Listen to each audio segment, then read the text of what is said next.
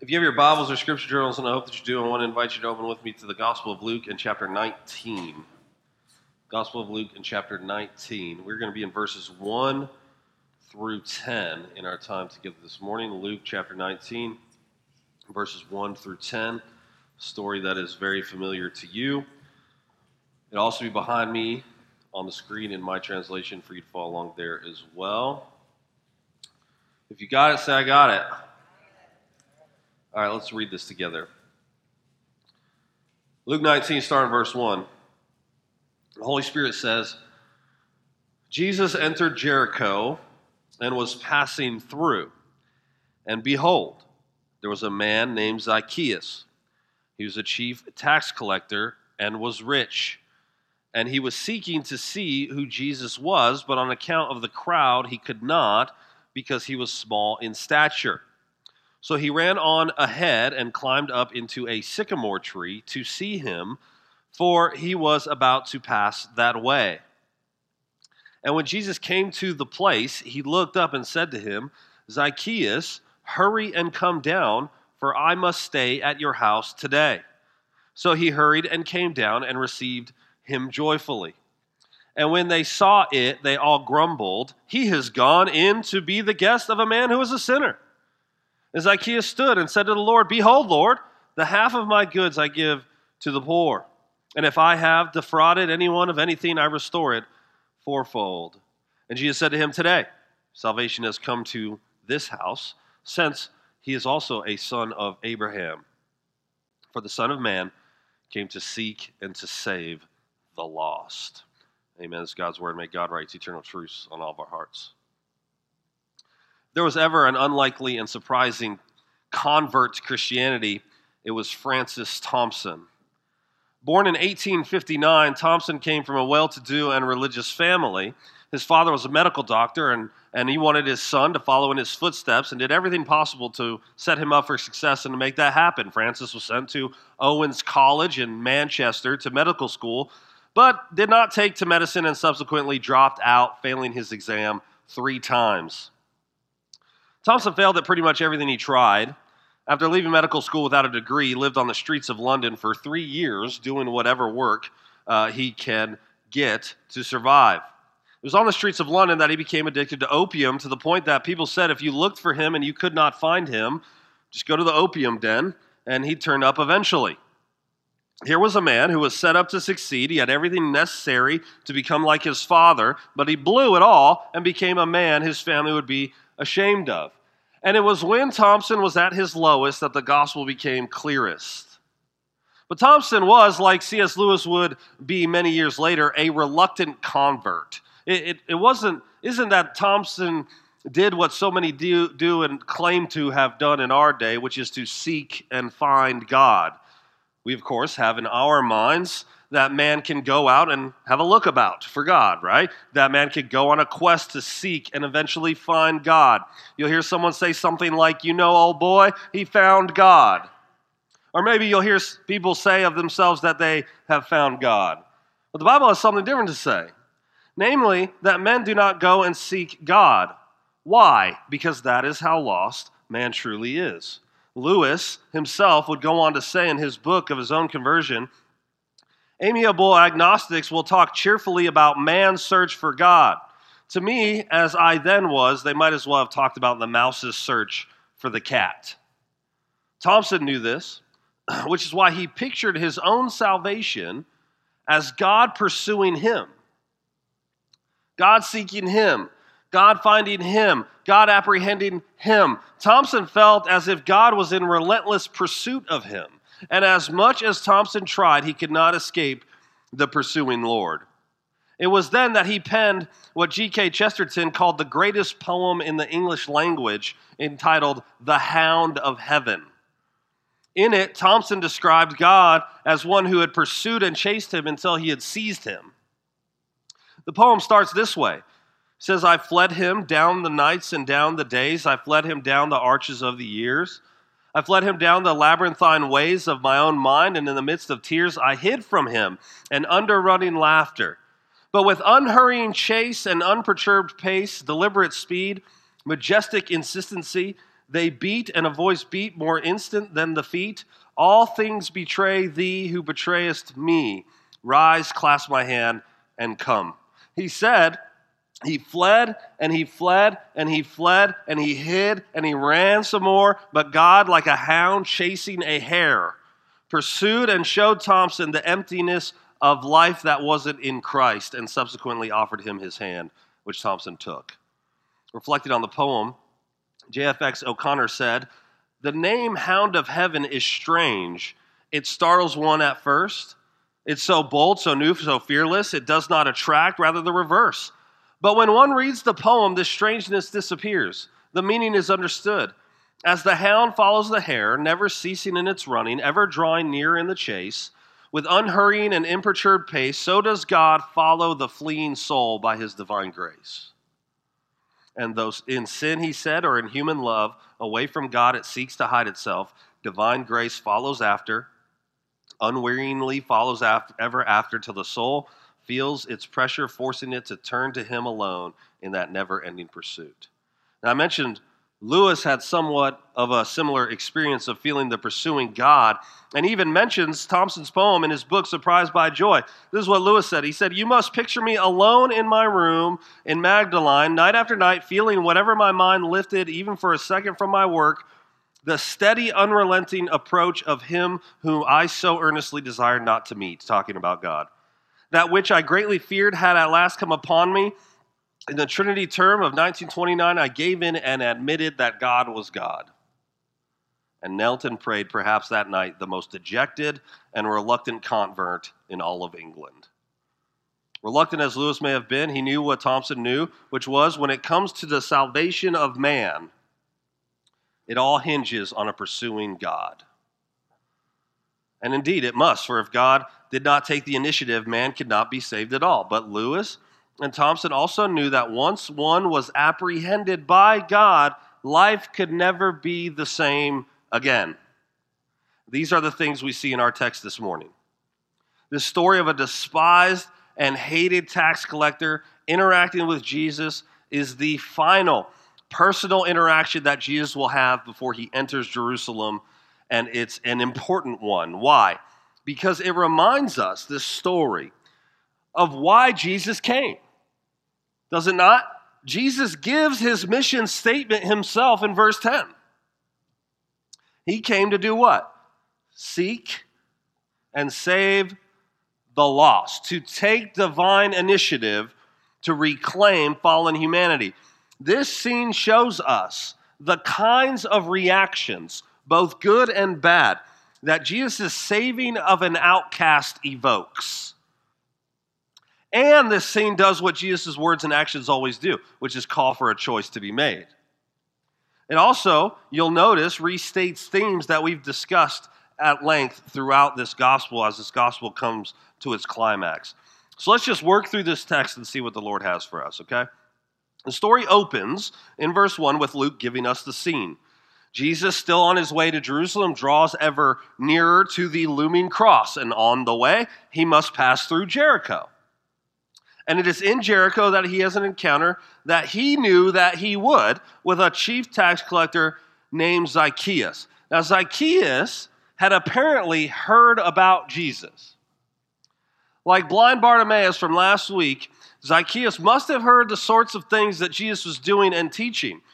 Chapter 19 is the 11th time in Luke's gospel where tax collectors are mentioned. Jesus had, of course, been accused of being a friend of tax collectors and sinners, even eaten with them. And indeed, one of his own disciples was a tax collector by profession when Jesus called him to follow him on the way. So perhaps Zacchaeus had heard from other tax collectors about how Jesus related to people like him. Maybe he heard that Jesus was one of the few people in first century Palestine that had time for outcasts and the marginalized and the despised. Maybe he heard from other tax collectors a rumor that there was a traveling teacher who didn't hate them and didn't avoid people like them. Could there be someone like that and a rabbi to boot? But since Jesus' fame had spread, there were crowds who also wanted to see him, perhaps to touch him or get a healing of some kind. Now, Zacchaeus had a problem, didn't he, in his attempt to see Jesus? He was short, right? He couldn't see over the crowd. He was hated, so no one was going to let him cut in front to perhaps get a closer look at Jesus either. Like, I'm tall, so if I'm somewhere where there's a crowd and is something to be seen, and a short person taps me on the shoulder or on the lower back because they're small and says, "Can I stand in front of you? I can't see." I'll let them go, right? Because I could see over most people. It wouldn't affect me at all. But Zacchaeus could have, in theory, done that. The problem was no one was going to let him cut in front because they hated his guts. No one is doing that man any favors, you understand. Why would they? See, now, this story is one of the most well-known in all of the Bible, yes?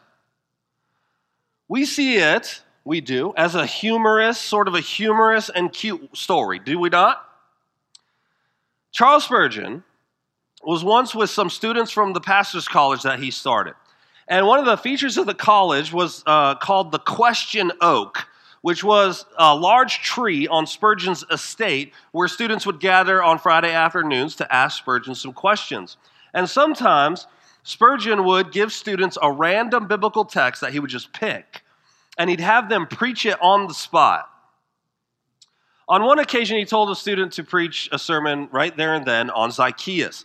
And this is what happened. The student stood up, and he said, "Zacchaeus was of little stature, so am I.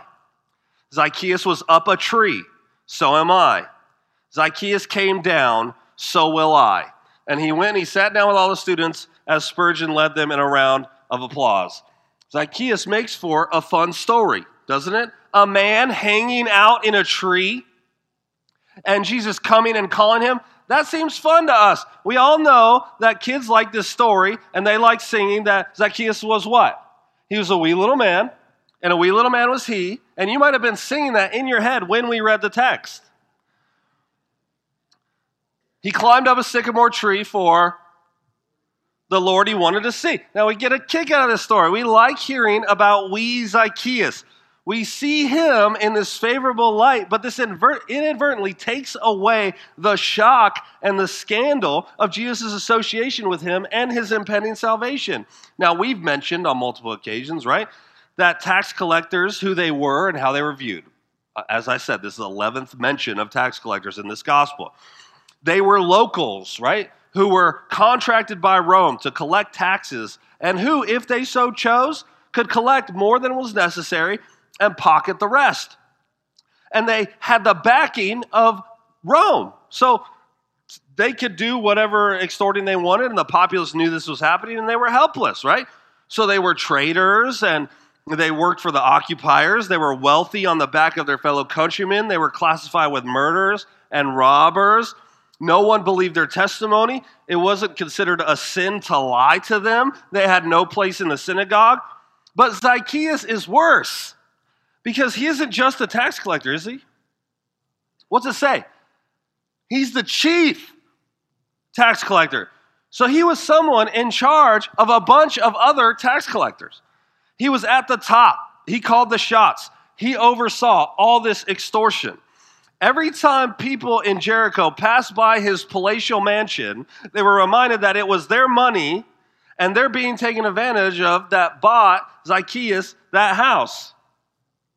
Look how well he's living, they might say. What a life he gets to live extorting us on behalf of Rome.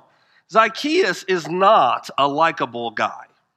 Okay? Michael Card said, "Let me state the obvious. Zacchaeus is not misunderstood. He is not the victim of circumstance. He is genuinely bad man. He has chosen to work for the Romans to bilk his own people. So successful is he at his job that he has risen in the ranks to become a chief tax collector. You know, people don't despise him because they're closed-minded and judgmental. They despise him because he is slimy, good-for-nothing thief, and he knows he is. Now, no wonder he's up a tree. But this all reminds us of what Luke is continually showing us, which is that Jesus seeks out the outcasts. The marginalized, the despised, the unlikely candidates, the ones who no one would guess are the ones who are invited into the kingdom of God. Has that not been clear in this gospel? The one no one has time for, Jesus has time for. That's what's been made abundantly clear in Luke gospel. And as Card said there, Zacchaeus chose to be the type of person that he is. Understand, Rome didn't force people to be tax collectors. They had people bid to do it. So if Zacchaeus didn't volunteer, someone else would have stepped up. Zacchaeus' plight is Zacchaeus' own doing. And yet, Jesus offers grace and forgiveness to screw-ups and outcasts and scourges of society if they would repent and bend knee to him. You see what happens? Of all the people Jesus could have talked to in the crowds, he walks right up to the tree, doesn't he? He looks up and he addresses Zacchaeus by name. How does he know Zacchaeus' name? In the same way that he knew the woman at the well had 5 husbands and a live-in boyfriend, right? The same way he could hear the internal thoughts of Pharisees in chapter 7. Because he is, as the creed says, God of God, light of light, very God of very God. But here we see an important truth about salvation, don't we? If salvation is to happen at all, it must be by the initiative of Jesus. Zacchaeus merely wanted to see Jesus. He wanted to get a glimpse of him. But as is the case with Jesus, he got more than he bargained for, didn't he? Jesus approached him. Jesus spoke to him. Jesus gives him the imperative of, I must stay at your house today. In verse 9, Jesus says, salvation has come to this house. How? Why? Because Jesus came to his house. Do you see? Salvation doesn't come to Zacchaeus because of what Zacchaeus did, but because of who Jesus is. When Jesus says, draw your attention again to verse 10, Jesus' mission statement, the Son of Man came to seek and save the lost. We must realize what he's saying. What does it mean that he came to seek and save the lost? It means he must have come from somewhere, right? Jesus is one who came from outside of space and time, from the heavenly places, from his spot above all worlds and the comfort of heaven in order to enter our mess and become flesh to seek and save that which was lost. Though he was in the form of God, he did not count equality with God a thing to be grasped, but emptied himself by taking the form of a servant, being born in the likeness of men, and being found in human form. He humbled himself by becoming obedient to the point of death, even death on the cross. He left his Father's throne above, as the old hymn says. So free, so infinite his grace, emptied himself of all but love, and bled for Adam's helpless race. This is what Jesus came for. Jesus is not just some guy who God chose to take up this task. He's not simply some moral teacher who told everyone to be nice to each other. He is pre-existent God. Do you guys realize this? Who spoke but a word and created all things out of nothing.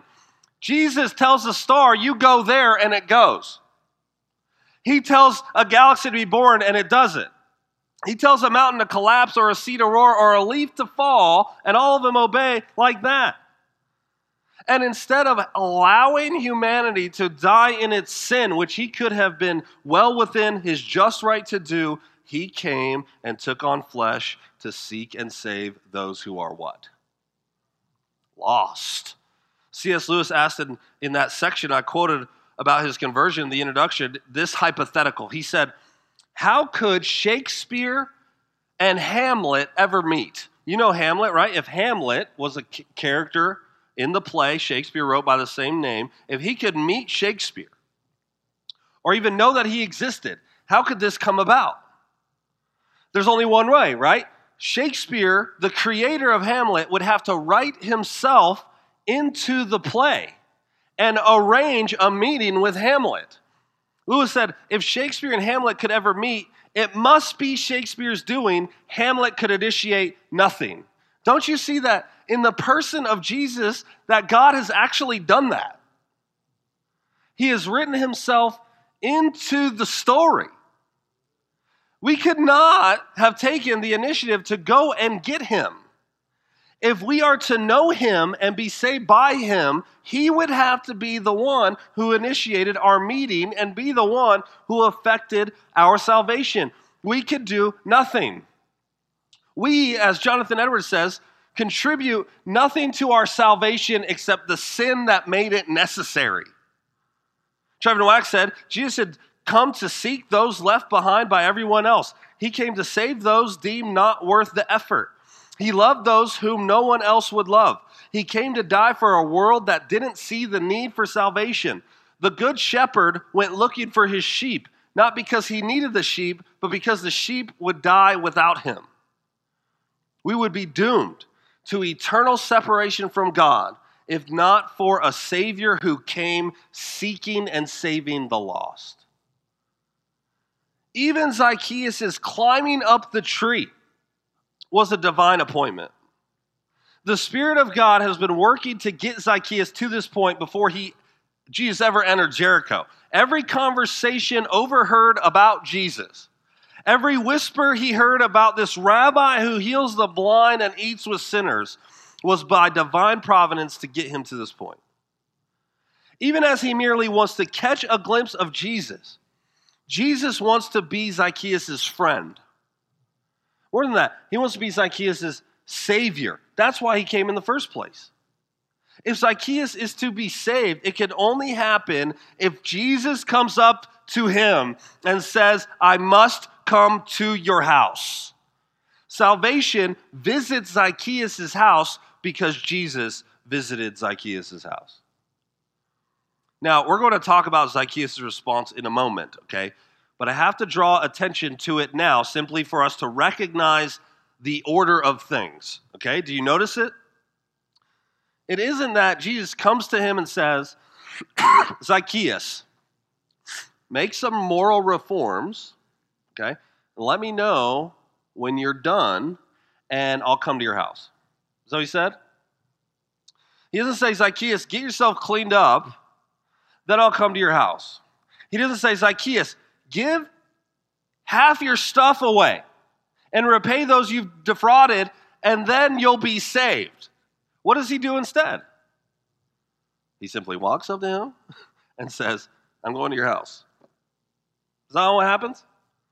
In other words, Zacchaeus' actions in verse 8 are subsequent to Jesus' actions and initiatives. They are because of salvation, not for salvation. Do you see? Before Jesus walked up to him and called his name, Zacchaeus had exactly nothing to commend himself to Christ. He wasn't good. He wasn't moral. He wasn't well thought of. He wasn't worthy. He wasn't even someone who was trying to be good or get his act together. He was, up to this point, a wretched sinner. He was, figuratively and literally speaking, up a tree, also known as the sort of people that Jesus saves. Now, D. Martin Lloyd-Jones might be a name that's familiar with you. He's a preacher in the 20th century. He had a question that he would ask people who said they were Christians to see if they truly understood the gospel, okay? He would ask, are you ready to say that you are a Christian? And he says often people would say this to that question: I don't feel like I'm good enough yet. And Lloyd-Jones says to this, they're still thinking in terms of themselves. You see, they have to do it. It sounds very modest, he said, to say, well, I don't think I'm good enough. But it's a very denial of the faith. How can I put it plainly? He said, it doesn't matter if you have almost entered into the depths of hell. It does not matter if you are guilty of murder as well as every other vile sin. It doesn't matter from the standpoint of being justified before God at all. You are no more hopeless than the most moral and respectable person in the world. Listen, you will never be good enough, he said. Nobody has ever been good enough. The essence of the Christian salvation is to say that he is good enough and that I am in him. Do you see? This is grace. Grace is, as Paul Zoll said, love that seeks you out when you have nothing to give in return. Grace is love coming at you that has nothing to do with you. Grace is being loved when you are unlovable. Now, to Jesus' initiative towards sinner, there must be a response, yes? And in this text, we see many, don't we? Responses to Jesus' initiative. In response to Jesus' call for Zacchaeus to get down and to have Jesus at his house, we see Zacchaeus as an ideal response to the initiative of Christ. Notice the immediacy of it. Jesus says, I must stay at your house when? Today.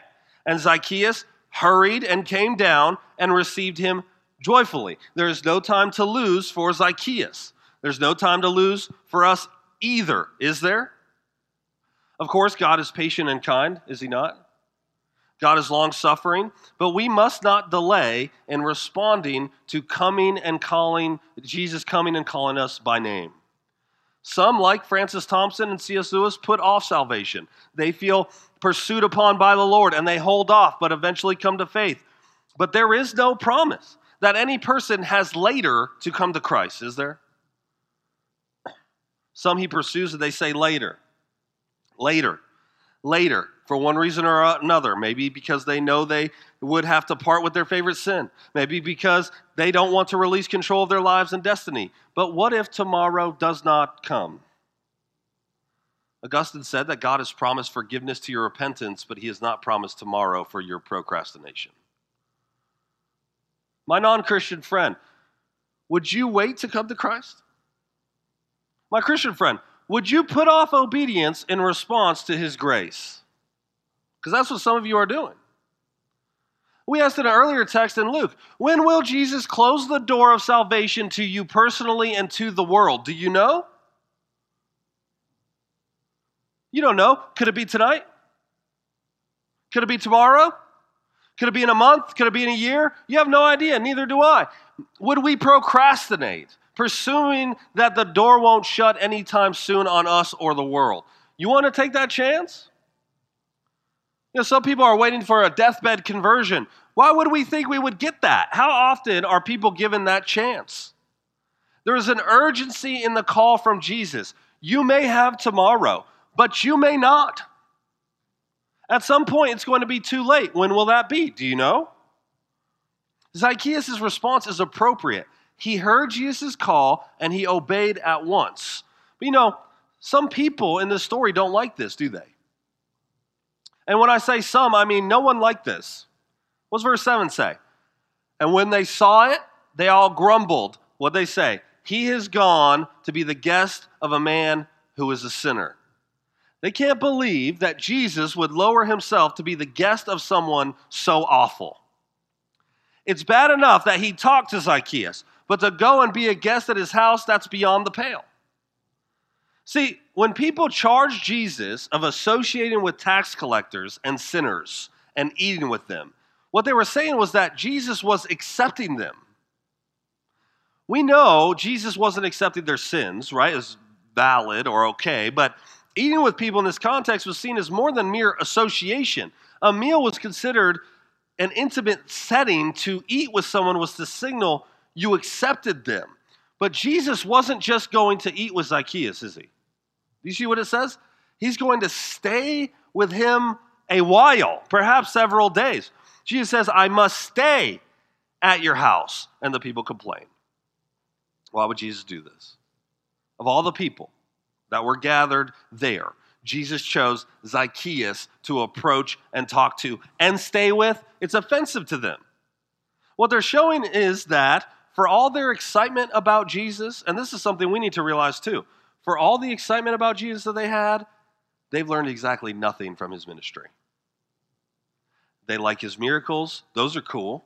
They like taking their sick to him, perhaps get a healing. That's really nice. They like to hear him talk because he sounds so different from all the religious leaders of their day.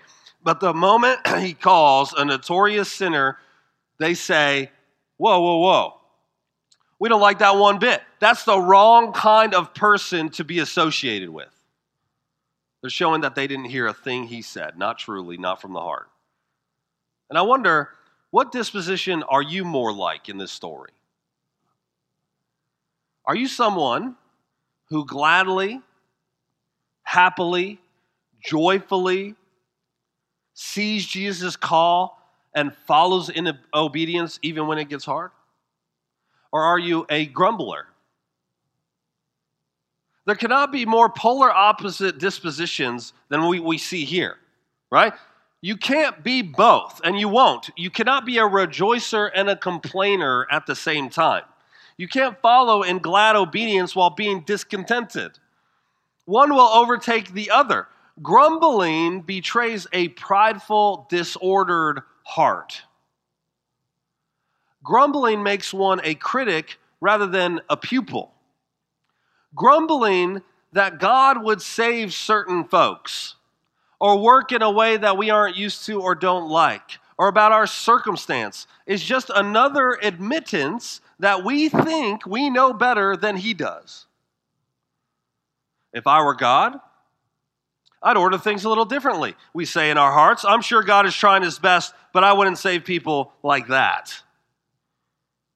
I have to bring up C.S. Lewis again, and he'll show up one more time later, but he wrote a book called The Great Divorce. And what he does, it's an allegory where he portrays people who are in heaven, which is called the green plain, and people on the outskirts of hell, which he calls gray town. And the people from heaven are solid and real people. They're whole. The people from gray town are like ghostly. They're not solid. And they fear the light because they love the darkness. You see, the fear for the ghost is their realization that to dwell in heaven, they must, he says, give up their self-dependence and their misery, their anger and their grumbles. They cannot imagine being without the very things that deform them and keep them from happiness, and they shudder at the prospect of liberation and purification. Their sinful fear is a struggle against joy. It's a fear of light and refusal to let go of the darkness. The people here have the grumbles because they have that same sort of pride that says that Jesus shouldn't associate with someone like that, like Zacchaeus, because they think they're better than he is. They are more deserving of Jesus' attention and affection and acceptance. But the very fact that they have these thoughts shows that they are, ironically, further from apprehending the kingdom of God than that wicked tax collector is. Grumbling, you understand, is just another word for pride. And pride padlocks grace. How can you receive grace if you don't think you need it? Even if we say, I need grace, but not as much as that guy, then we don't really understand grace, do we? Pride gives us the grumbles because we don't want to give up that which makes us miserable, because then we'll have to admit we've been wrong. Don't you see? But do you see what Jesus did here? Well, I need you to notice this. The people clearly hate Zacchaeus. But what happens when Jesus approaches him and calls him by name and declares that he's going to stay with him? Verse 7 says they grumbled, but who did they grumble against? Right? They grumble against Jesus. They aren't actually grumbling against Zacchaeus. The grumbles are against him. He has gone in to be the guest of a man who is a sinner. What has Jesus done? He takes on Zacchaeus' scorn. Jesus has taken the disdain that the crowd had for Zacchaeus, and he's taken it upon himself. And it is in Jesus' initiative and in his absorbing the scorn of the people on behalf of Zacchaeus and the grace and love that he has shown to someone who no one else has time to love for, that Zacchaeus responded in verse 8 with what he did. Zacchaeus stood up and said to the Lord, Behold, Lord, the half of my goods I give to the poor, and if I have defrauded anyone of anything, I restore it fourfold. Here's another contrast from the rich young ruler, isn't it? Who walked away sad. Zacchaeus, who is wealthy, we're told that by Luke, instead stands up and with joy says, I'm giving away half of what I have to the poor, and those I have defrauded, I'm paying back fourfold. Now understand, Zacchaeus is going way above and beyond what is required of him by the law. The law never says to give away half of what you have. Not even close. Now, the law does say if you defraud someone, you must pay it back plus 20%. Okay? So 120% is what is required for this kind of extortion. Now, Zacchaeus knows he's defrauded people. It isn't a matter of if, but who and how much. But he says, not that he's going to give 120% that the law requires, but what? 400%. What he's doing, people wouldn't consider generous, but imprudent. Jesus doesn't say he has to do this, does he? Jesus doesn't require this in order for Zacchaeus to be saved. Rather, Zacchaeus is modeling for us. He's giving us an example of someone who has experienced the love and mercy of Christ. He is modeling repentance and a changed life in response to the gospel. This is what Jesus does. When one experiences the presence of Jesus and is ruined in heart by who he is and what he has done, they will change. Not as a precondition for salvation, but as a result of it. They won't merely be improved, they'll be completely transformed. I told you I was going to mention C.S. Lewis again. He said that God is not after merely making people nice. He isn't trying to make just a collection of tidy citizens who are nice to each other and have good manners. He said, we must not suppose that even if we succeeded in making everyone nice, we should have saved their souls. A world of nice people, content in their own niceness, looking no further, turned away from God, would be just as desperately in need of salvation as a miserable world, and might even be more difficult to save. And he said, for mere improvement is not redemption. Though redemption always improves people, even here and now, and will, in the end, improve them to a degree we cannot yet imagine. God became man to turn creatures into sons, not simply to produce better men of the old kind, but produce a new kind of man. It is not like teaching a horse to jump better and better, but like turning a horse into a winged creature. See, Christianity is not, as some suppose, merely a way for people to just get better. Self-improvement is not the point. Helping you accomplish your goals isn't the point. The gospel isn't fundamentally about how to have a good marriage and well-adjusted kid. It's not about being nice and considerate. It's not about Jesus coming to us and tying us up a little bit and leaving us mostly unaffected. You remember Lewis's illustration about the house? He said, if we imagine ourselves as a living house, when God comes in to rebuild the house, he starts doing things we don't so much mind and we could understand him doing, like odd jobs, like patching a leaky roof, fixing some drains, and so on. None of that surprises you. You know those things need to be done. But then you find he doesn't stop. He said, presently he starts knocking the house about in ways that hurt terribly and does not seem to make any sense. What on earth is he up to? The explanation is that he is building quite a different house from the one you thought of. Throwing out a new wing here, putting on an extra floor there, running up towers, making courtyards. You thought you were being made into a decent little cottage, but he is building a palace. He intends to come and live it himself. Zacchaeus is modeling that this is what is happening to him. He is undergoing a radical change and reorientation of life. He went from someone whose greed had led him to extortion and taking advantage of people and being inwardly focused to someone who is willing to pay a steep price in order to make amends with those he's wronged. He's focused outward instead of inward now. Do you see what has happened? Jesus shows us here that he is the one who could fit a camel through the eye of a needle. Do you see? In the salvation of this rich man. With man, it's impossible. With Jesus, it's possible.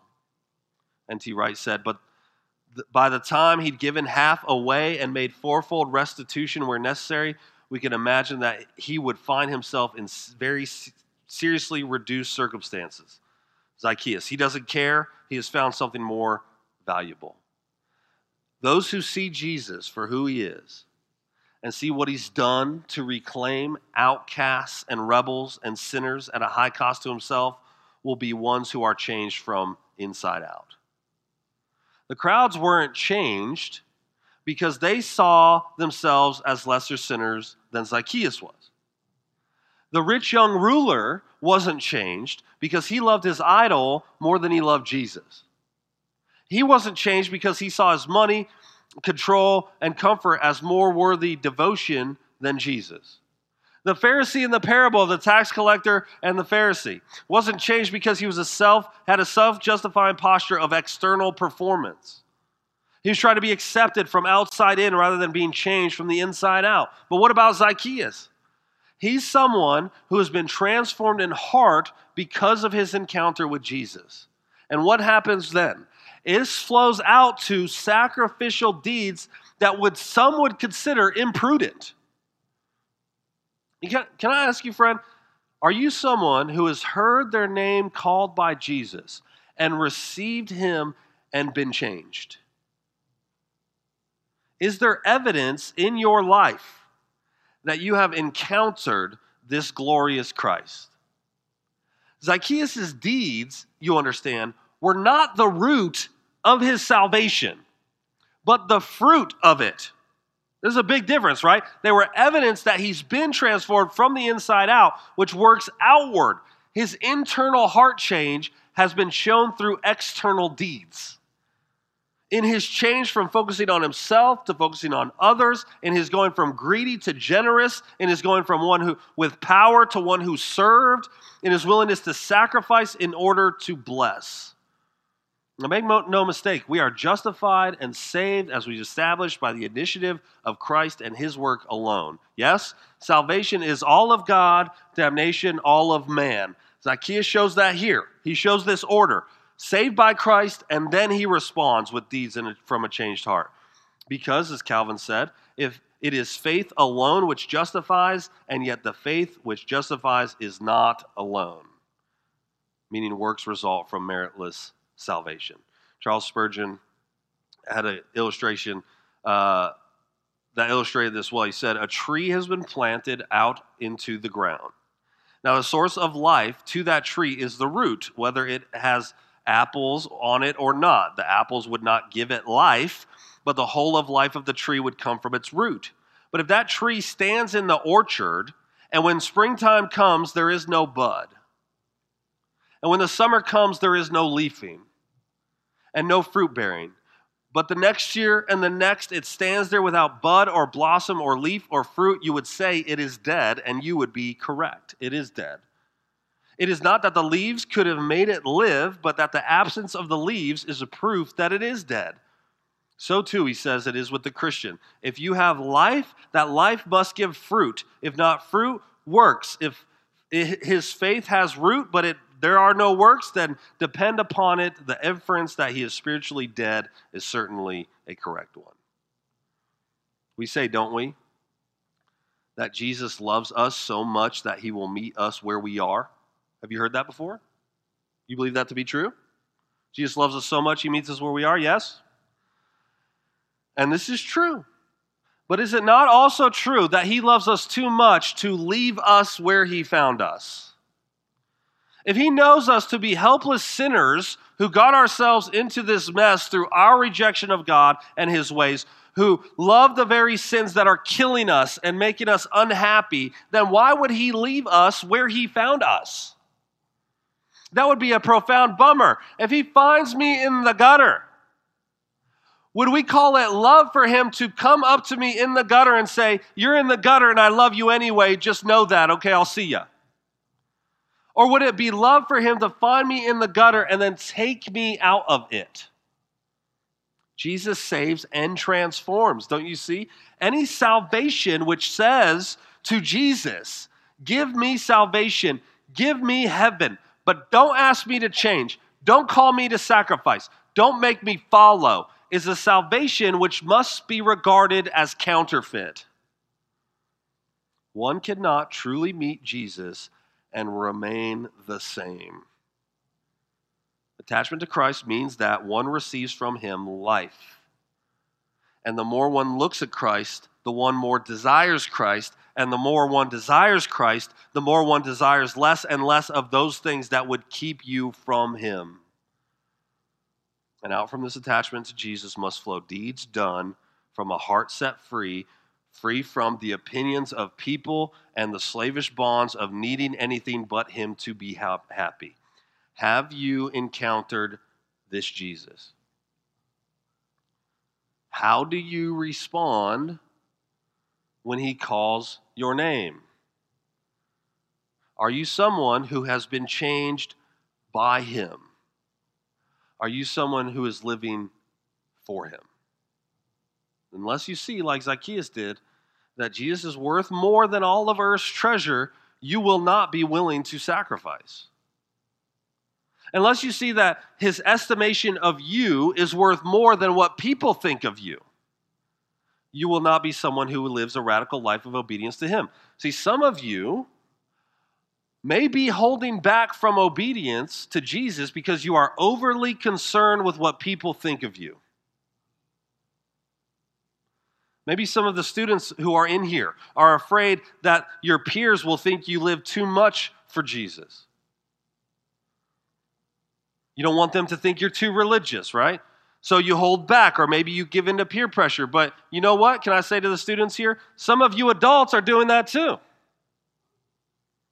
Some of you are influenced more by your peers than you are of what Jesus calls you to be and do.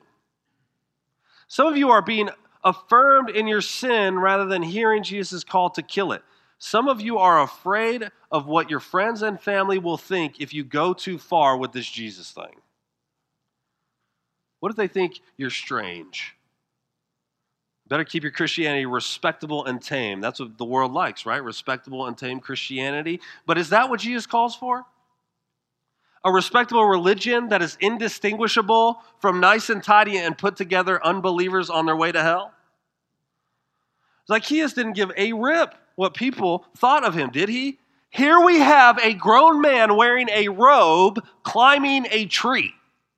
There is nothing respectable about that. Nor did Jesus care what people thought. He went into that man's house, he absorbed the crowd's scorn, and he'd take upon their scorn once more in a week's time as he was tried, mocked, spit upon, cursed, flogged, and executed in their place. Some of you are holding back on obedience and followership of Jesus because you're just afraid of what it will cost. Some of you are doing that. And I'm not going to reassure you and say that following Jesus won't cost. If you follow Jesus the way he says to follow him, it will cost. But I'll assure you of this, it will be worth it. Because he is worth it. Because he came to seek and save that which is lost. You. You know, David Platt, he tells of a time when he was pastor in Birmingham. One of the wealthiest men in the church came to his office after Platt had preached a sermon on the rich young ruler. And he looked at Platt and he said, I think you're crazy for saying some of the things you're saying. And then he paused for a moment. He said, but I think you're right. And so now I think I'm crazy for thinking some of the things I'm thinking. And then he went on to say that he was going to sell his large house and give away most of his possessions. He talked about the needs he wanted to invest in, his resources in for the glory of Christ. Then he looked at Platt with tears in his eyes and he said, I wonder at some point if I'm being irresponsible or unwise. But then I realized there's never going to come a day when I stand before God and he looks at me and says, I wish you would have kept more for yourself. I'm confident that God will take care of me, he said. Zacchaeus was confident in this because, as Wright said, he has found something more valuable than the things or reputation. Have you? You know, on that day, a week or so before the most important week in history, a chief tax collector named Zacchaeus came down from a tree at the behest of Jesus. But soon, Jesus will leave Zacchaeus' house and he'll head to Jerusalem, and he himself will go up a tree shaped like a cross at the place of the skull in order to take on more than just the jeers of the crowds, but to take on their sin and your sin and my sin, so that redemption could be offered sinners like you and me. Our scene ends with Jesus saying more to the crowd than to Zacchaeus, today salvation has come to this house, since he also is a son of Abraham, for the Son of Man came to seek and save the lost. This is why he came. He came, as Robert Capone said, to call sinners, not the pseudo-righteous. He came to raise the dead, not to buy drinks for the marginally alive. It's only those who realize they are lost that can be found. Only the dead can be raised to life. Only those who apprehend the lengths at which a very God would go to get them, only those who are ruined in heart by the beauty of Christ will be found. Is that you?